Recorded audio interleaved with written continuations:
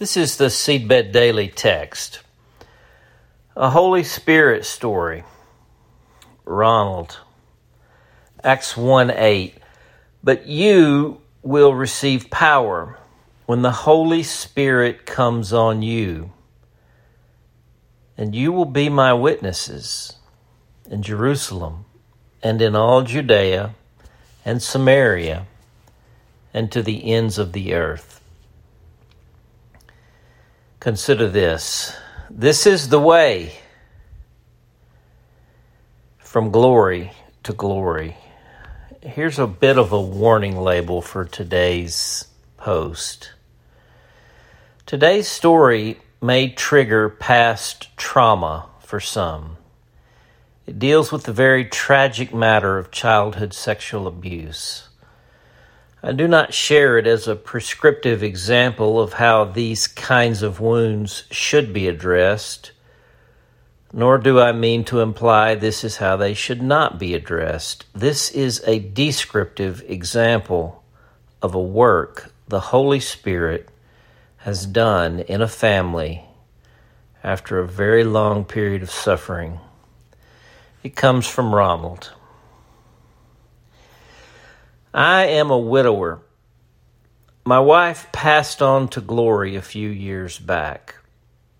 My wife was sexually abused by her brother, also now deceased, for 4 years, beginning at age 8.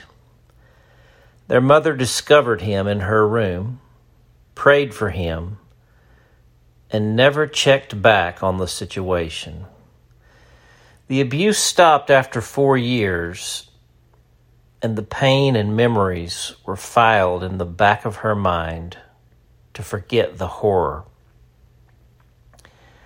When we married, her brother became my best friend. In fact, I was closer to him than my own brother. My wife was in her late 20s when she heard a testimony regarding sexual abuse. Suddenly, all the memories flooded her mind and soul. For the first time, she told me about the abuse. My advice was, you need to move on. This occurred 20 years ago. That's not what she wanted or needed to hear. During the next 12 years, she would not see her brother or talk with him. In fact, if he walked into the room at family events, she would leave the room. This abuse was the elephant in the room among family members, because her brother was the fair-haired child in the family and a very prominent businessman in the community. Eventually, my wife read The Gift of Forgiveness by Charles Stanley. She called her brother and said, I forgive you. He said, for what? She repeated, I forgive you. A few months later, my wife told me it was time to visit her brother, and I was stunned. We showed up at his house unannounced. He opened the door and said, I have nothing to say to you. My wife said, we need to talk. Her brother came out on the front porch with her, and I went into the house to a surprised sister-in-law who did not know we were coming. Approximately 2 hours later, my wife and her brother walked in and were hugging. Through the power of the Holy Spirit, they had been reconciled. This is the way from glory to glory. The prayer. Abba, Father, we thank you for this story of forgiveness, redemption, and reconciliation. It is unfortunately such a tragically common occurrence, and all too often uncommon outcome. We pray your mighty hand of deliverance for the children who are now suffering such things.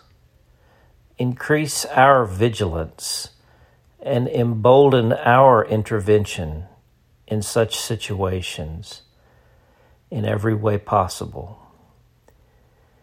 We pray courage, grace, and supernatural healing for those who suffered such violence in their past.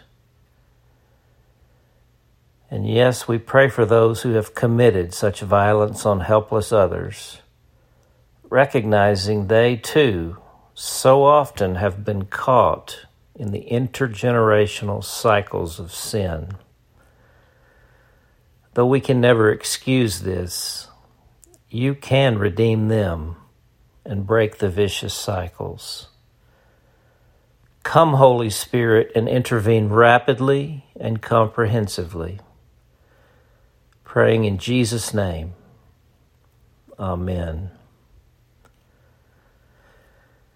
The question: what kinds of questions and responses does this evoke in you? For The Awakening, I'm J.D. Walt.